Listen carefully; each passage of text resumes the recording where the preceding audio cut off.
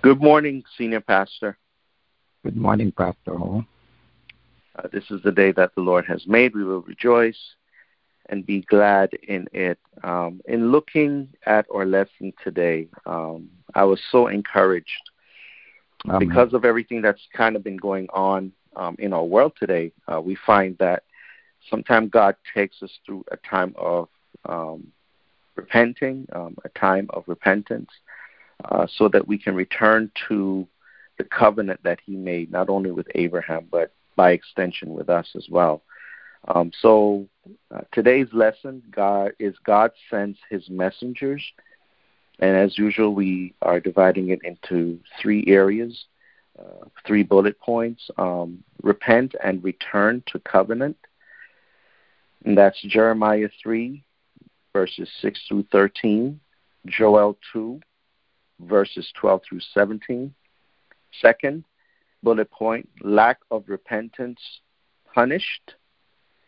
And we will go through Isaiah 9, verses 13 through 21, Hosea 8, verses 1 through 9. And then the third bullet point is hope for the future.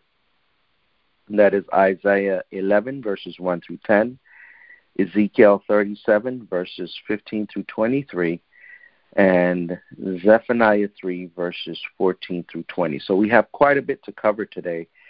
And, hopefully we can do justice to it as we kind of highlight some of the main points in this lesson. God sent the prophets to call his people to repentance. That was their main objective. They were sent to call God's people to repentance. We will look at God's message through his prophets and make a resolve to obey God's word. Now, what or who are prophets? And I actually, in studying for this lesson, Senior Pastor, I found this article on IsraelMyBeloved.com. It's called Judges, Prophets, Priests, and Kings. And, if you'll indulge me for a second, I'm going to read it because I think it's pertinent to this lesson. It kind of encapsulates all that we have been studying and kind of leads to the Messiah. So it says, in their ancient history, the people of Israel looked for political leadership to divinely empowered individuals, judges, prophets, and kings. Now, in the era between the Testaments, Israel's priests also fulfilled a more political role, whereas earlier they had led in the more religious sense in worship, sacrifices, and so on. Now, the different types of leaders were raised up at various stages in Israel's national development, or to fulfill definite roles at specific times. Thus, Moses and Joshua were God-appointed individual leaders over the newly emancipated Israelite tribes. And we talked about Moses a few lessons ago. The judges were used to deliver chastised Israel from the various enemies God permitted to oppress them during the first centuries in the land. The first 3 kings, Saul, David, and Solomon, ruled over the consolidated and united nation of Israel, the rest over the divided kingdoms of Israel and Judah until both went into captivity, the 10 tribes never to return again. Apart from Moses, who the Bible calls the greatest prophet who ever lived, the Lord appointed a number of super spiritual men, among them Samuel, Elijah, Elisha, Isaiah, Jeremiah, and Ezekiel, who were called to speak for God, act on his behalf, and communicate his message courageously to the nation of Israel. Knowing just when in Israel's national history each of these prophets lived can help us to understand the contexts in which they brought their messages and how and where those prophecies still apply to the future. And then, of course, there is the Messiah, prophet, priest, and king. For the Jews as a nation, he is still unknown, still anticipated, still longed for. For the believer in Jesus, he has already come and been revealed, and we now await his return to his own people and his own land, the people and land of Israel. Isn't that wonderful? And it's so important for us to understand the connection between Israel, between Jesus, and between us. And, you know, Jesus is coming back again. And the prophets were sent to speak to Israel, just as now, by extension, the prophets are speaking to us. Now, prophets hear, meaning that they encounter the word of the Lord, right? Prophets see. They see through the darkness of this present age, spreading the light of God's kingdom. Prophets speak. They are the mouth of God. The prophets' encounter with the word of the Lord compels them to speak. The word of the Lord is like a fire in the heart that cannot be contained. Prophets act. They portray God's story on the stage of history. The actions of the prophets were extreme at times. For instance, Isaiah, he walked around naked for 3 years, acting out the shameful plight of the enemies of God. Jeremiah destroyed a clay jar in the presence of the elders of Jerusalem to signify the coming calamity upon the people. And Hosea married a harlot, a prostitute, and redeemed her adultery to demonstrate God's love and redemption of the people of Israel who had committed spiritual adultery by following after other gods. So prophets hear, prophets see, prophets speak, prophets act, and we know that prophets are messengers of the Lord. They are the custodians of God's great story. The message of the prophets brings the reality of God to bear upon human reality. As the people of Israel forsook the covenant generation after generation, the prophets maintained fidelity to God's law. In a world of many gods, the prophets adamantly declared, "The Lord is our God, the Lord is one." Deuteronomy 6, verse 4. So prophets served a very important role in calling the children of Israel and calling people back to God. Repent and return to covenant. Repent and return to covenant. And that's what the prophets did. Senior Pastor, turning it over to you. Yeah, and I'm happy, Pastor O. The prophets adamantly declared that the Lord is our God. The Lord is one. And I think that all of us listening today, all of us who are servants of the Lord, all of us who are preachers and believers of the Lord, can declare that the Lord is our God. If he's not your God, then somebody else is. So today we are called upon to hear, to see, and to speak. Very three important words. Hear, see, speak. So at the end of the service, when you're asked to give your praise report, some people never seem to have a praise report and never seem to have anything to say about the Lord. But we are called upon today that we must hear, see, and speak. Never be afraid. Never be, wary in talking about the Lord your God, what he has done for you. But repent and return. Jeremiah speaking to Israel, God's people, the redeemed of the Lord, calling upon them.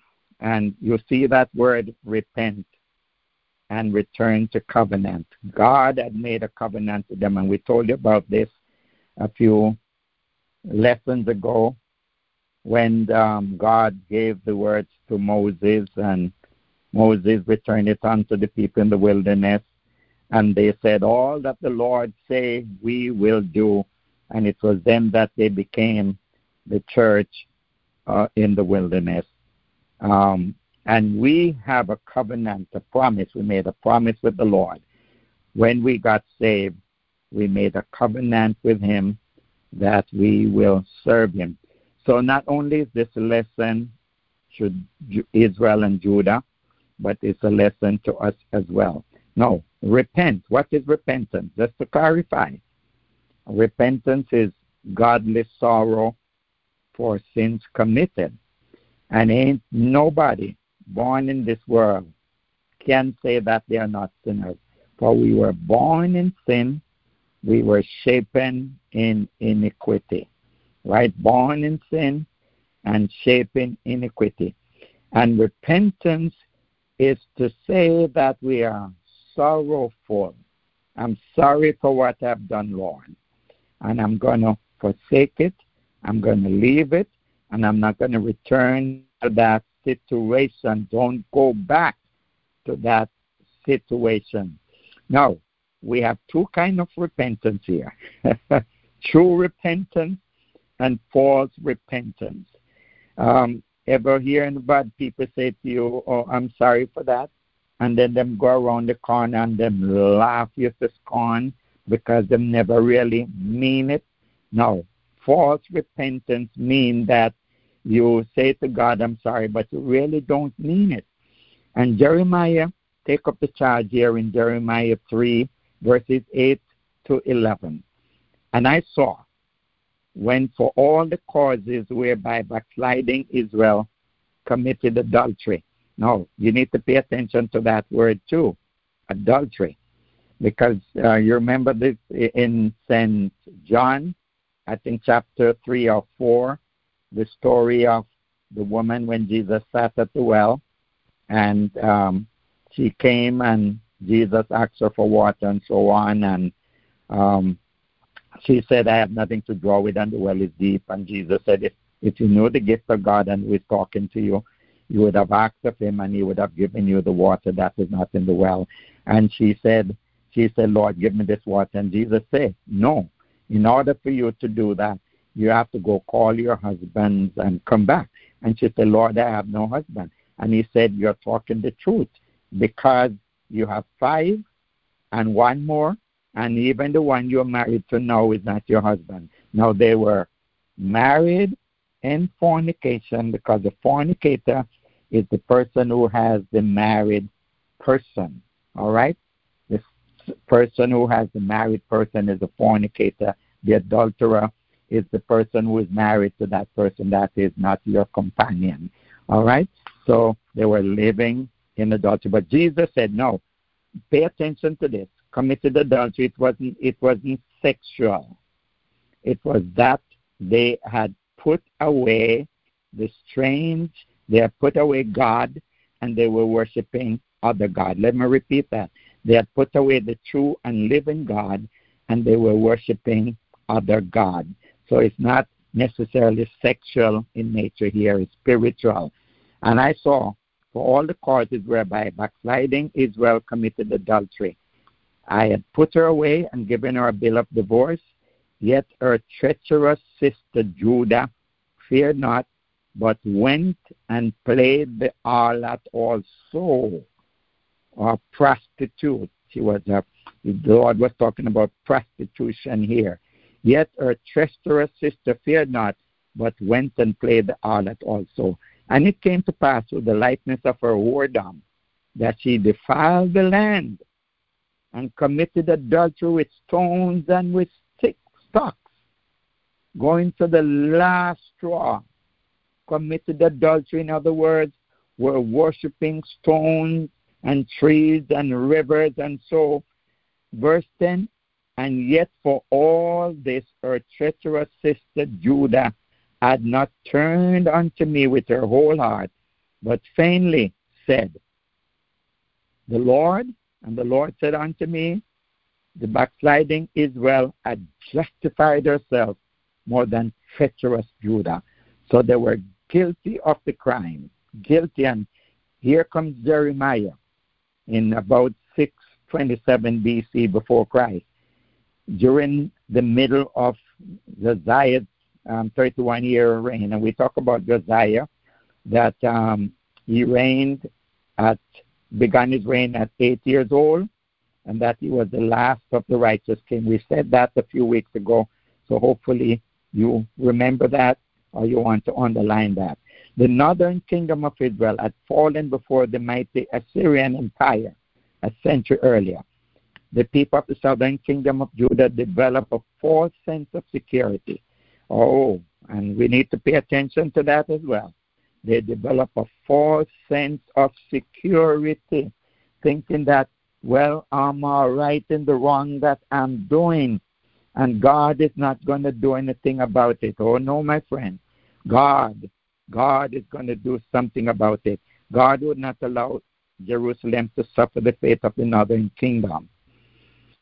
For 40 years, Jeremiah warned Judah that God would give Jerusalem over to the Babylonians if they did not repent. 40 years he was preaching.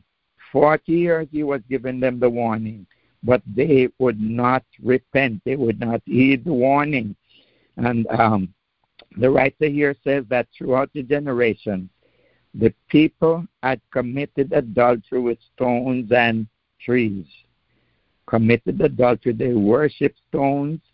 They worship trees instead of the true and living God.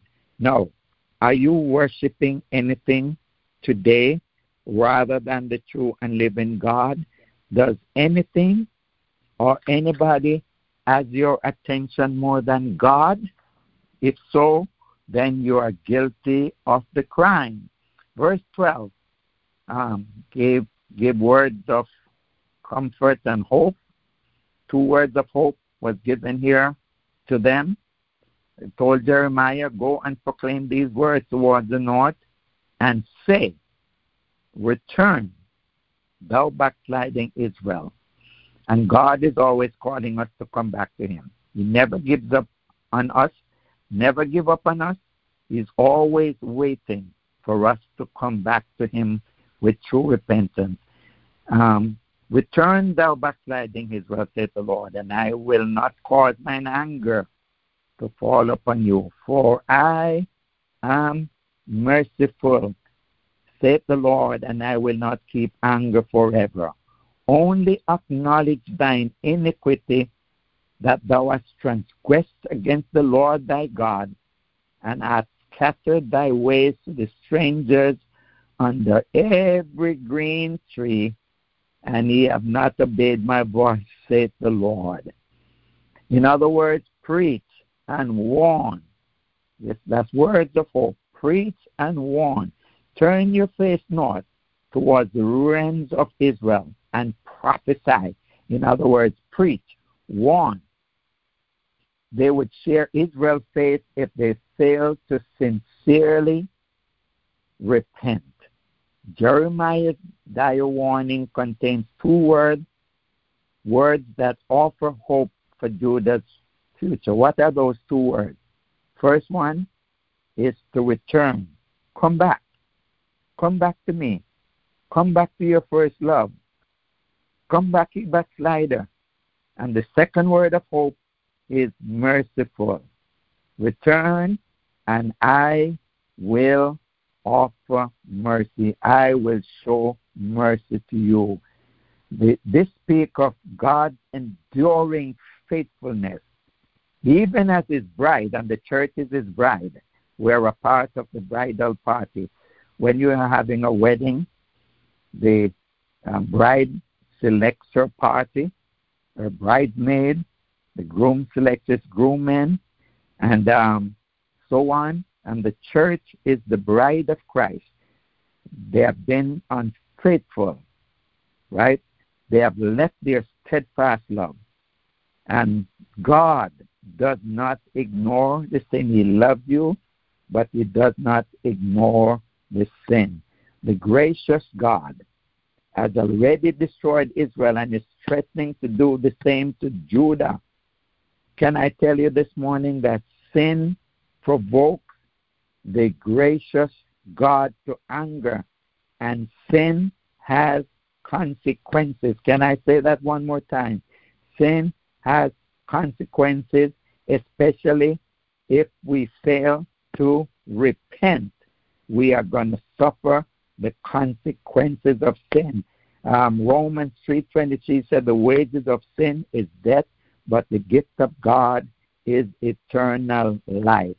In anger, God rebukes the warring people. In mercy, God cries out to the war, return to me. And he's calling to us today. He wants true repentance. And if we have false repentance, there is true repentance. What is true repentance? Verse 12. Therefore also now, saith the Lord, turn ye even to me with all your heart, and with fasting, and with weeping, and with mourning. And let me pause there. Turn with all your heart. Don't be half-hearted about it. Be sincere, and do it with fasting, and with weeping, and with mourning. I've always said to you that I know that something is happening to an individual when the tears are coming down from their eyes. Sometimes we cry, and it's not tears of sorrow. Sometimes it's tears of joy. Sometimes it's because the Lord has forgiven us that we weep and we mourn. Sometimes we weep because we're looking where He brought us from, what He has done for us, and how He has brought us to. And verse 13 says, rend your heart and not your garment, and turn unto the Lord your God, for He is gracious and merciful, slow to anger, and of great kindness, and repenteth him of the evil. Now, what was Joel calling for here? He called the nations to repentance in the midst of judgment. Joel challenged the pretense of repentance in which hearts remain unchanged. And that's what we are preaching to. They had a form of godliness, but they were denying the power of God. God help us that we don't find ourselves in that situation where we have just a form of godliness, but that we are truly saved, we are changed from the inside, and it will reflect on the outside. We are not like anybody else. We are peculiar people, and we should walk in that. This repentance was often symbolized by the tearing of one's garment, and that's what it meant there by rend your heart and not your garment. In old days, they used to tear one's garment to show that they have repented. But Joel declared that true repentance is more than torn clothes. It is a matter of a broken heart. A broken heart is expressed with weeping. When you are broken, you break down and you cry and you weep and you mourn. Can I tell somebody this morning that repentance is something painful? Amen. When you're in a repentance mood, you get down in sackcloth and ashes and you have to do some work. The purpose of God's discipline and judgment is to provoke sorrow to the point of repentance. Something that happened that you remember that time. Oh, I did so and so, and I had to cry to the Lord, and it's not anything you will forget, which leads to salvation. Repentance leads to salvation, godly sorrow. It's a broken heart and a contrite spirit, and the Lord will not despise that.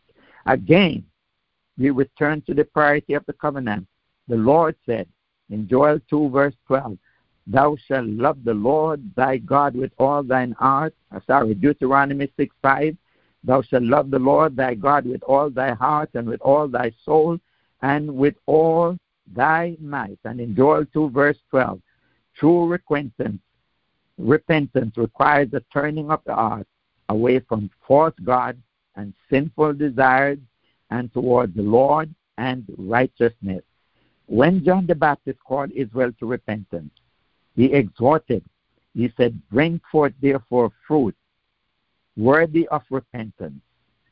Our repentance must be something authentic, right? Requires a complete change of heart and making things right.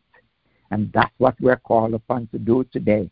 If you have any sin, if you have done anybody any wrong, if you have transgressed against God, we are calling you back through the Spirit of the Lord to come back into a true relationship with God. And listen this, and this was one of my pet scripture when I was a young preacher. Joel called the leaders of Judah to call a fast, call the people together, and consecrate them. This solemn event was for everyone. Assemble the elders, he said, gather the children, and the priests were to lead the way. And I hope we're doing that.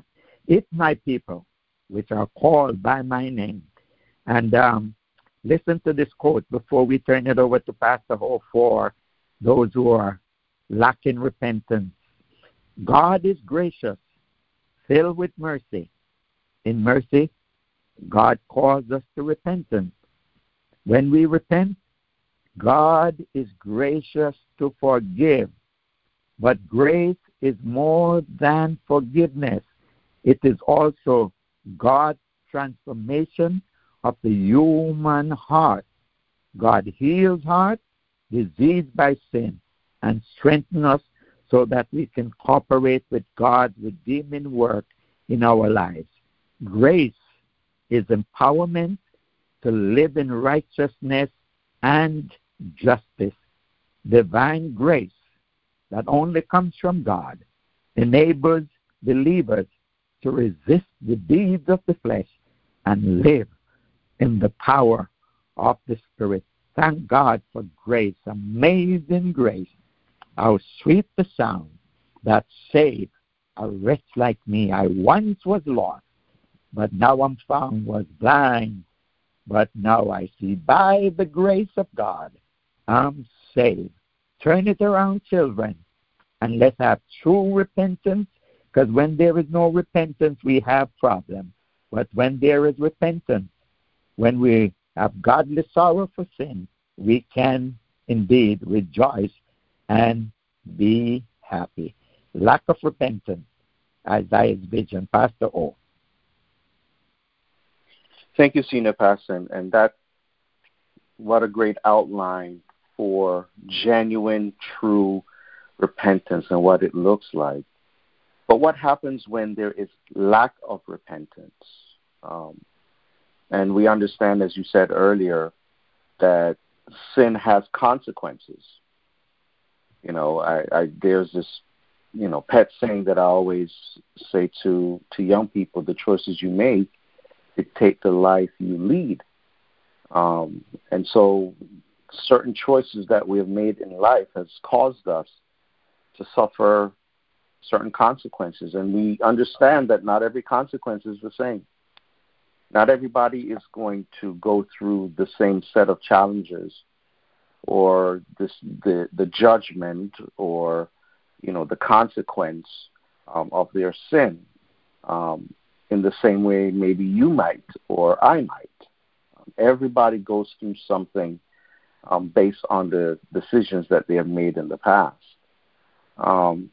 But lack of repentance, when you don't repent, you suffer a consequence. Yep. You suffer a punishment. You are no longer in the will of God, but now you are kind of on your own.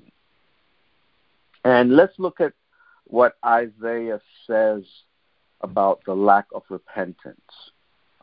In Isaiah 9, verse 13 through 21, actually I'm going to read through 17. It says, "For the people turneth not unto him that smiteth them, neither do they seek the Lord of hosts." They don't seek God.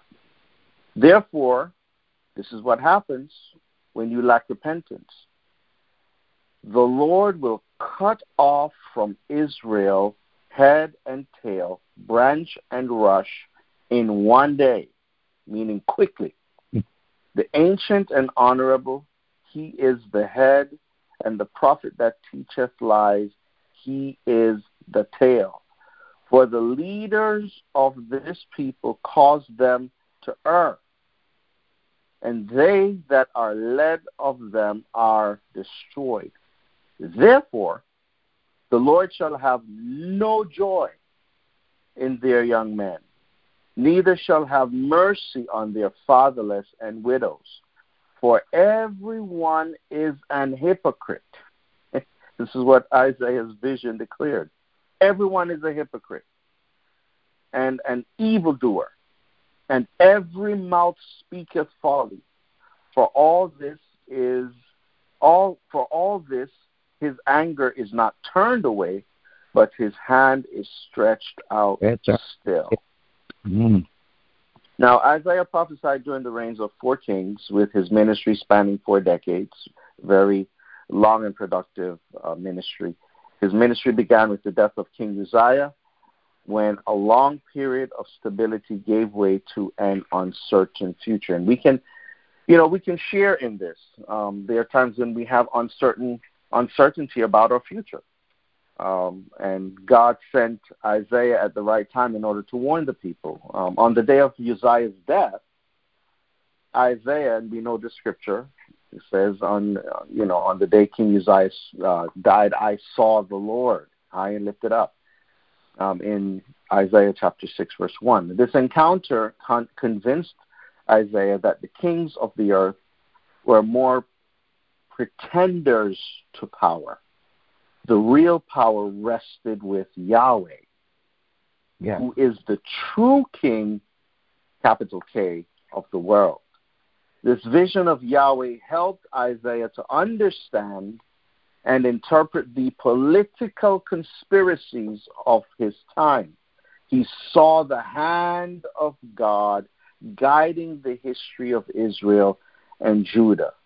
In chapter 9, Isaiah also saw the hardened hearts of the people, and he knew they would not repent. In the midst of all their troubles, they refused to turn toward God. And we see that now. We see so many now are rejecting God. They're refusing to turn toward God and did not seek his help. They refused to turn toward God and did not seek his help. How many of you at times see that? Oh, I can take care of this on my own. God can't help me. I've actually heard that before. Oh, God can't help me. In fact, when Isaiah challenged Ahaz to trust God, Ahaz chose to trust the Assyrians. The people of Israel and Judah thought their various conflicts were with the Syrians, Assyrians, Babylonians, and other surrounding nations. Basically, the blame game. Oh, it's this person's fault. Oh, it's that person's fault. But Isaiah knew the source of conflict was the hand of God who strikes them in chapter 9, verse 13. The divine hand that once delivered Israel was now judging Israel. Yeah. Isaiah repeatedly warned that Yahweh's hand is stretched out still. His hand is still stretched out, but they did not turn to him for help. They refused to turn toward God. Oh, my goodness. And so it is with some of us. We refuse to turn towards God. We refuse to seek God for help. And we start blaming others for our situation.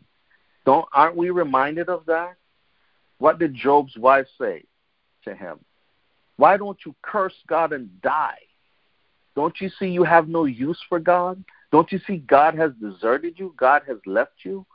And there's sometimes we find ourselves in that situation where we have difficulties in life. And we listen to the noise and we start blaming other people, and other people are saying, why don't you come here? Why don't you do this? Why don't you do God? Don't you see God is not going to help you? You're too far gone. You're helpless. You're hopeless. Don't go to church anymore. Why are you reading your Bible for? It's fake. It's fictitious. It's old. It has no purpose. It doesn't apply to you today. I mean, so many times we have heard so many of these things, towards or God. And it's sad because then we end up losing out on the blessings and the promises of God.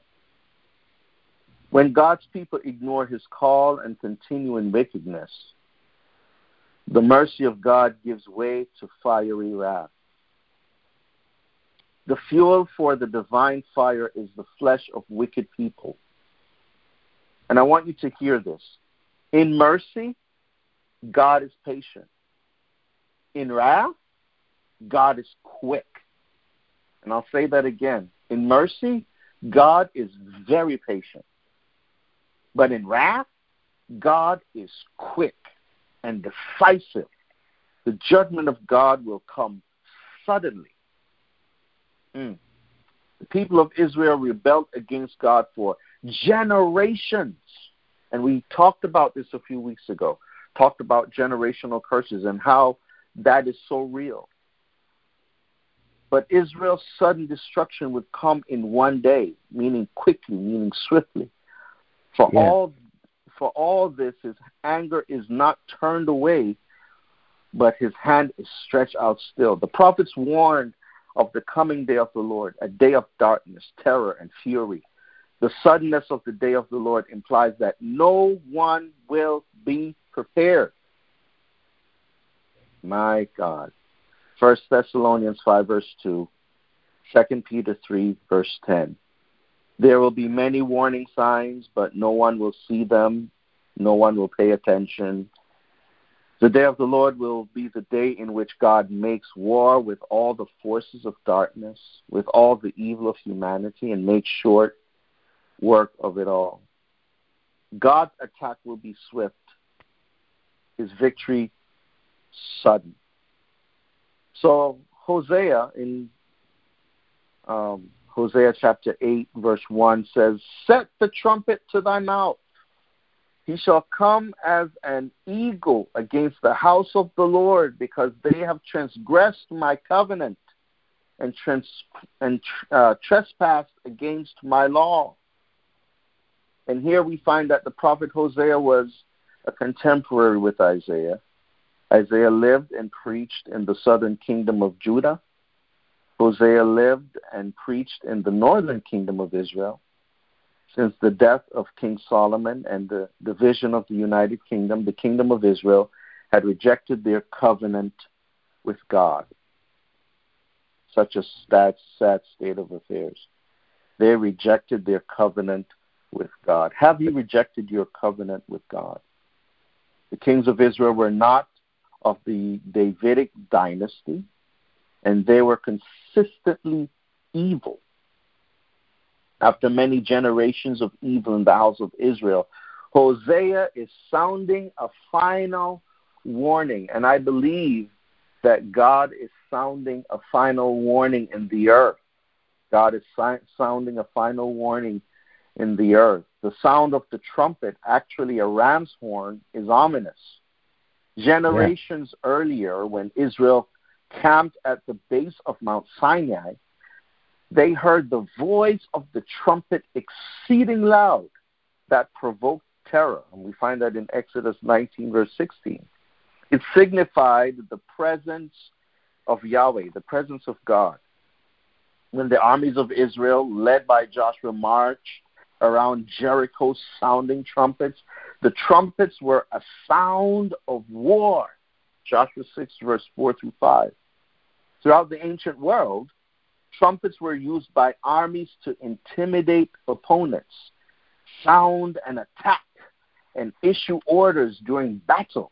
Judges 7, verse 16 through 22. With the blast of the trumpet, Hosea announces impending war. From the perspective of Israel, the approaching armies of Assyria appear to be led by Sennacherib, but in fact, the Assyrian army is being led by Yahweh. God is waging war against Israel.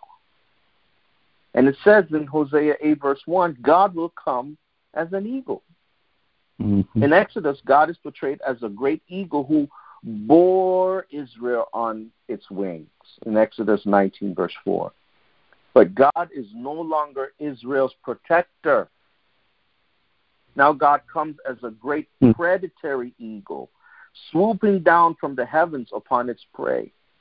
The imagery of the great predatory eagle symbolizes the mighty Assyrian army moving quickly to crush Israel forever. God's people will be swallowed up in Hosea 8, verse 8. So why is Yahweh Israel's enemy? Because for generations, the people of Israel have rejected God's law. And this should teach us something. Yes. When you reject God's law, when you reject God's word, you are an enemy of his. Let me say that again. When you reject God's law, when you reject God's word, you become an enemy of God. Wow. Let that simmer for a second. Yes.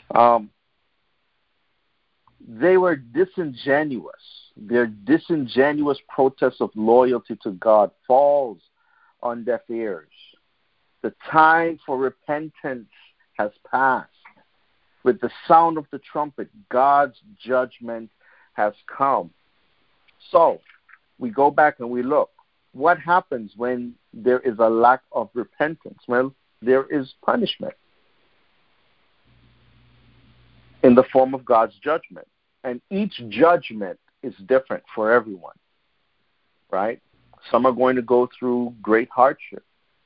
There may be even death that occurs when God is administering his judgment on the earth. So my question to you is, are you an enemy of God? Senior Pastor, Hope for the Future. Yes, and the trumpet is going to sound again, Pastor O.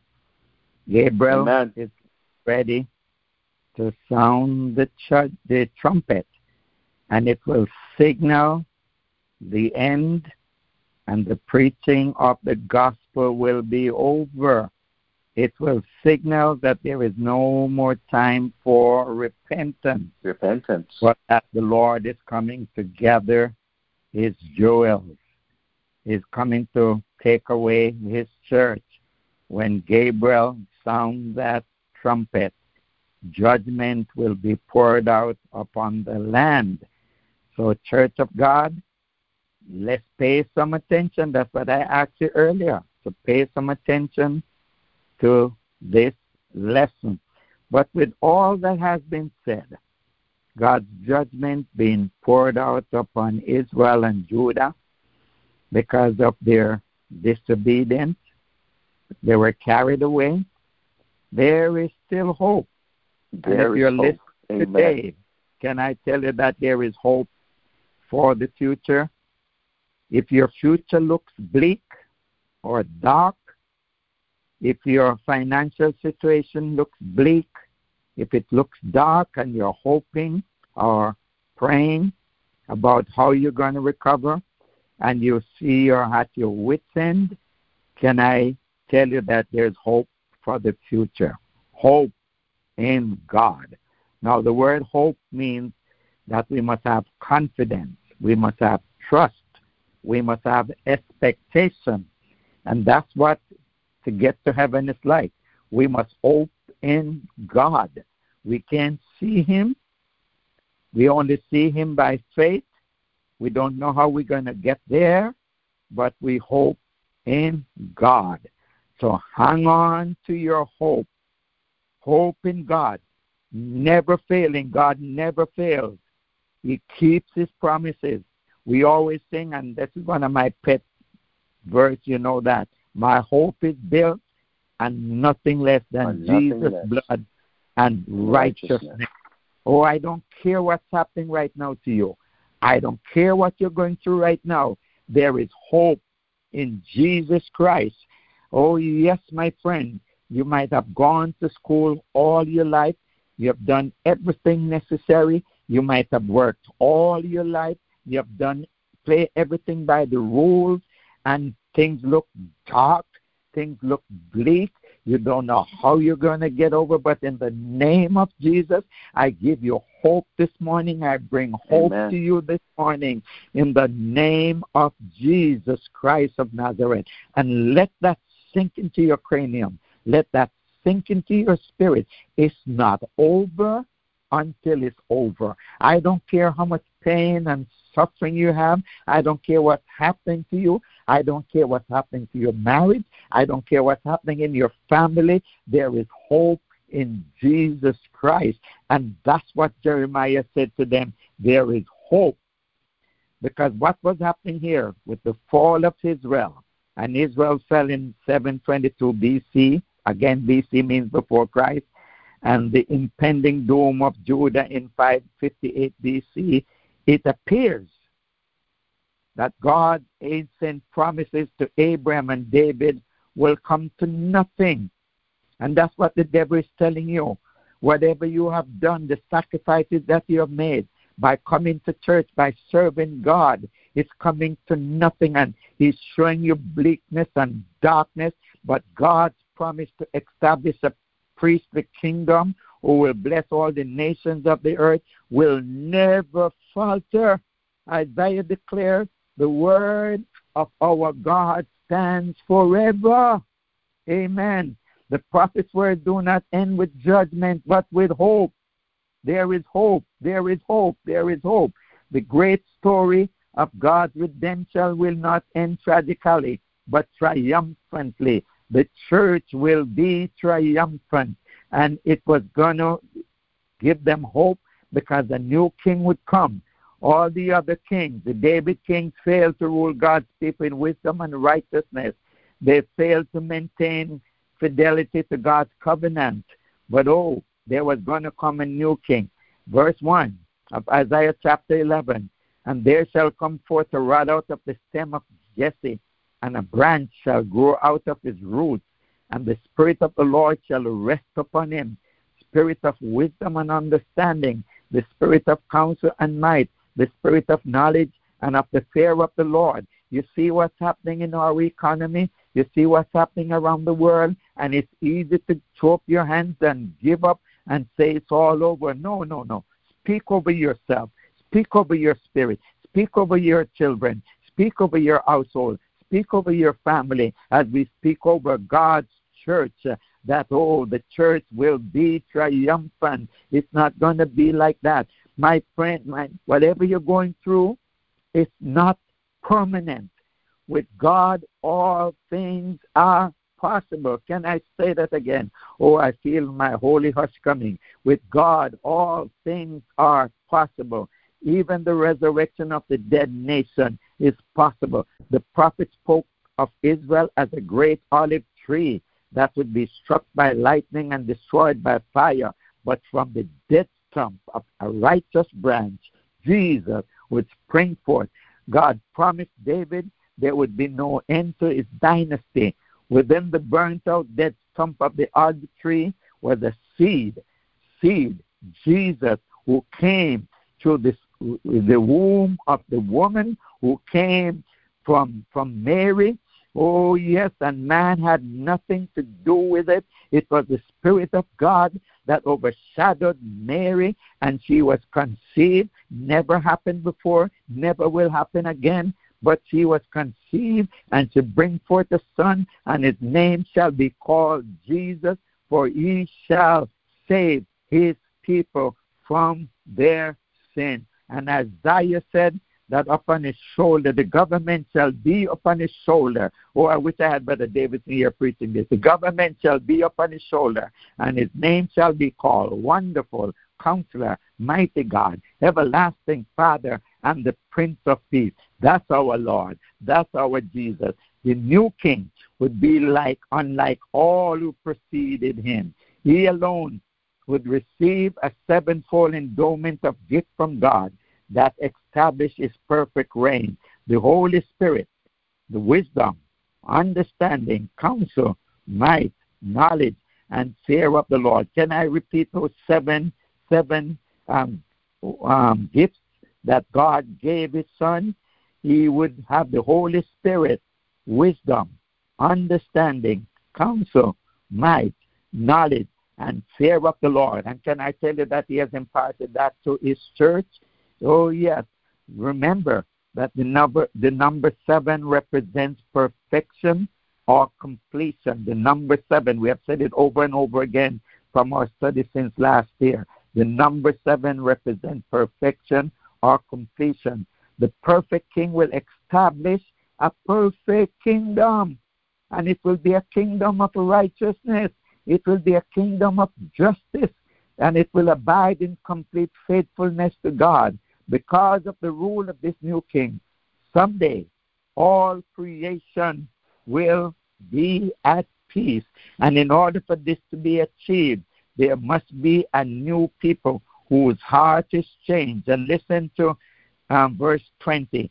And the sticks whereupon the righteous shall be in thine hand before their eyes. Verse 21.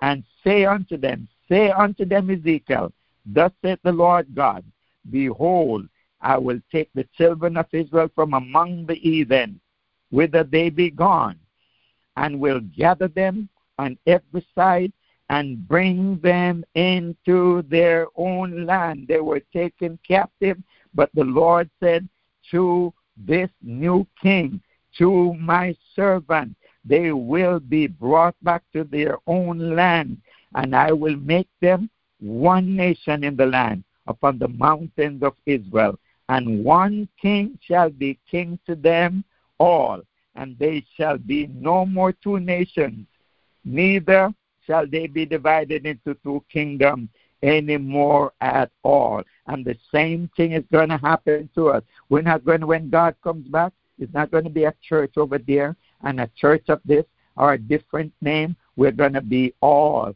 God's people. And I was intrigued by the song that was written. It says, if you want a brand new world, you got to get a brand new people.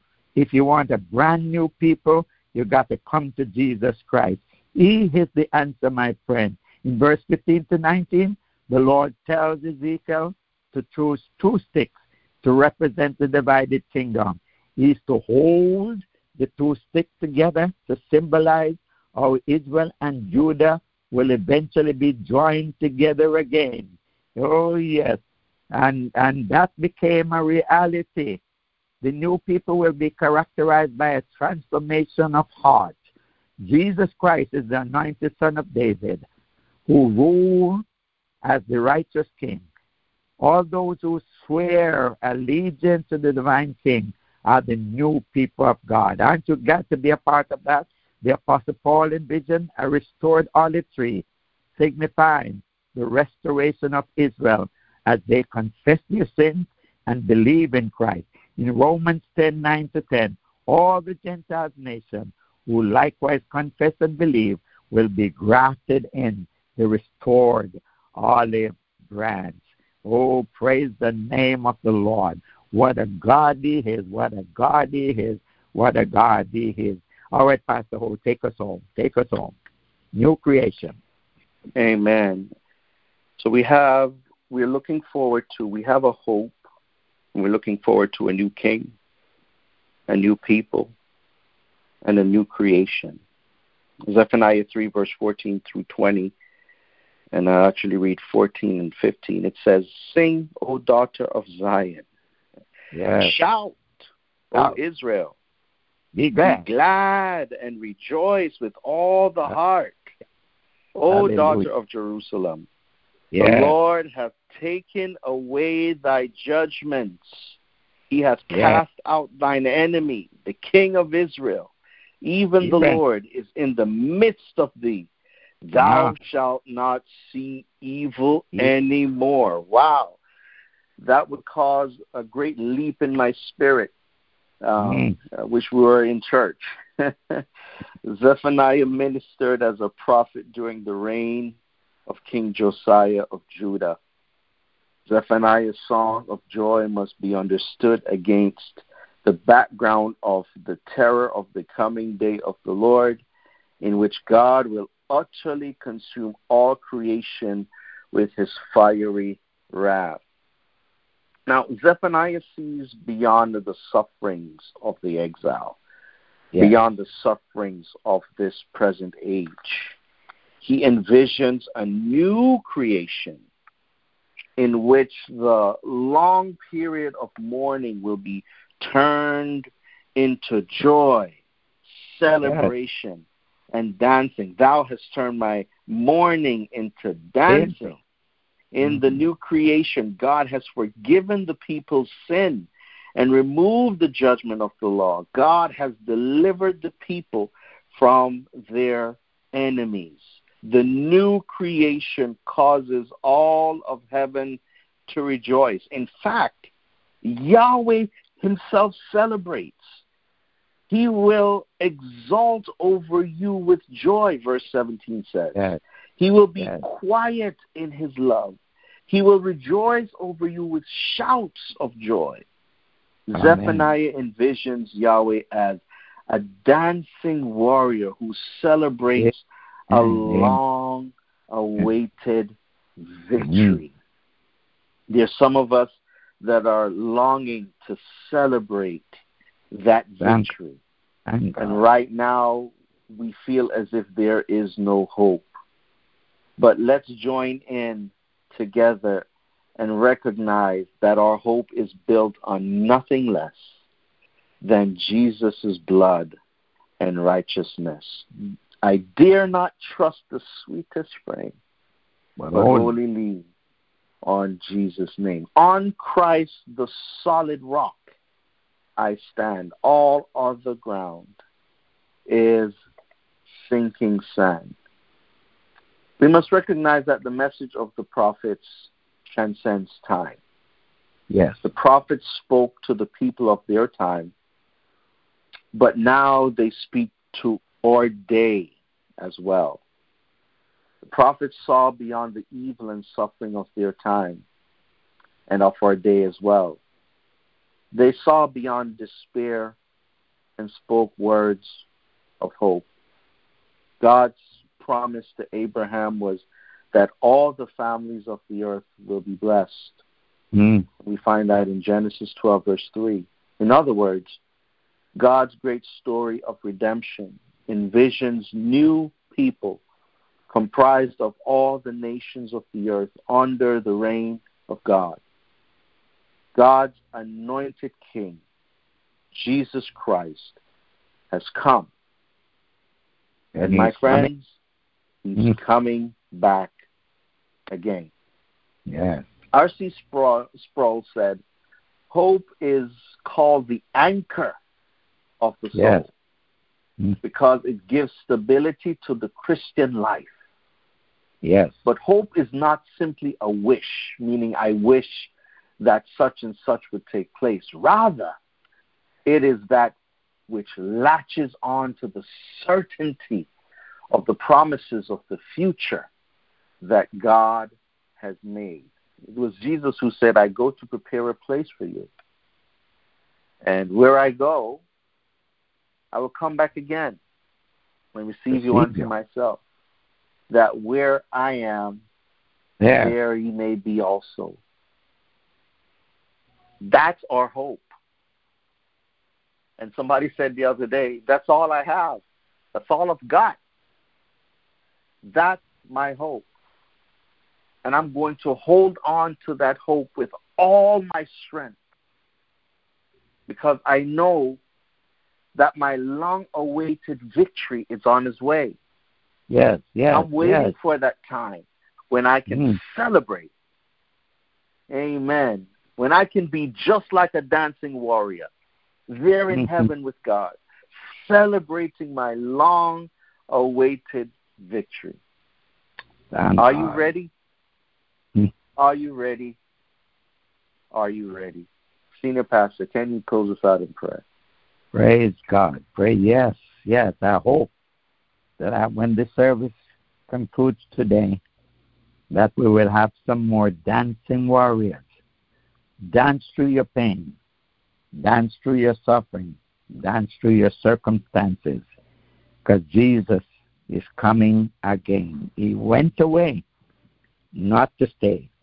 He's coming again. And as we close this study today, let's pay attention to the contents and verbiage of what Israel went through. They disobeyed, they backslid, suffered greatly. Can I tell us this morning that God is a jealous God who will not, and I repeat, will not share his glory with anybody else. So today, sunshine, heed the warning. Stop worrying after things of this world, because you're a peculiar people. You're a royal priesthood, holy nation. If you love, love sincerely. Love without wavering. Stop going places that does not honor your testimony. Stop playing around with strange men and women. Stop playing around with strange gods. Be sincere. Be upright. Be kind. Be affectionate. And don't go back to the vomit of life. Can I repeat that? Don't go back to the vomit of life. Don't go back to the swamp. We used to sing a little song. Keep me true, Lord Jesus. Keep me true. Keep me true, Lord Jesus. Keep me true. I have a race that I must run and a victory that I must win. Give me power every hour to be true. True to yourself. True to relationship. True to marriage. True to God. True to church. True to family and others. Don't be swayed by sinful promises. Don't be swayed by sinful promises. Yes, my friend, because he's coming back again. He's going to pay the man according as the work shall be. And if you're not saved today, I want to pray for you this morning. If you're struggling through life's journey, and all you can see is darkness around you, and you're giving up, you have lost your hope, you have lost faith in God, I want to pray for you this morning that you will be strengthened. I want you to believe God. I want you to just lift your hand, turn over your hand like you're holding a cup, Amen. Waiting for God to bless you. For, oh yes, he's getting ready. He's getting ready to turn your mourning into dancing. Yes, he's getting ready to give you that victory that you have waited for. You just watch God. When one door closed, another one opened up.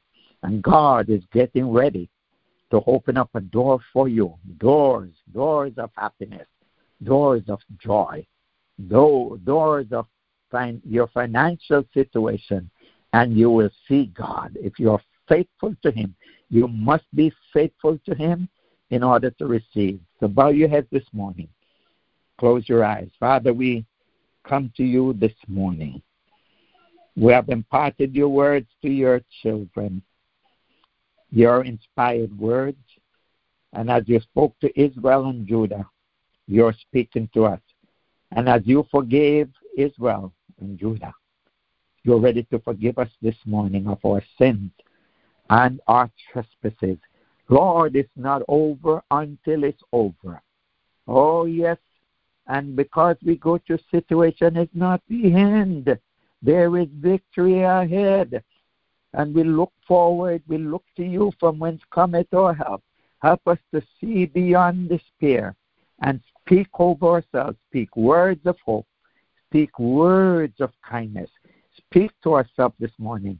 Speak to our spirit this morning. Somebody is low in spirit this morning. Somebody has lost the love this morning. Somebody is about to give up. Somebody don't know if they can trust you anymore. But oh, indeed, we put our trust this morning. Thou art our rock. Thou art our sword. Thou art our shield. Thou art the rock of our salvation. And we cling to you this morning, the rock of our salvation. We embrace you this morning. We love you as our Lord and as our Savior. Help us, Lord, that we will not give up, we will not give in, but we will hold to you. Help us not to compromise, oh God, but if we have transgressed against you, that we will turn to you in true repentance this morning and never look back. Never look back as they looked back and became a pillar of salt. Oh God, in the name of Jesus, help us this morning to keep our eyes on the prize.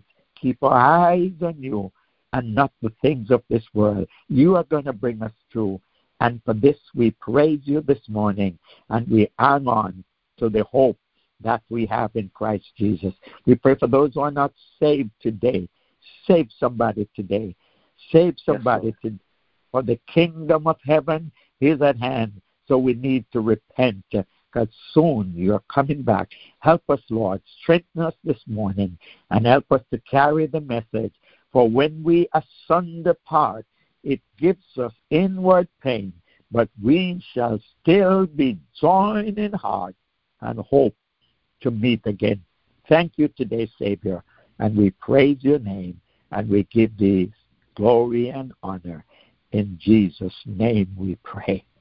Amen and amen.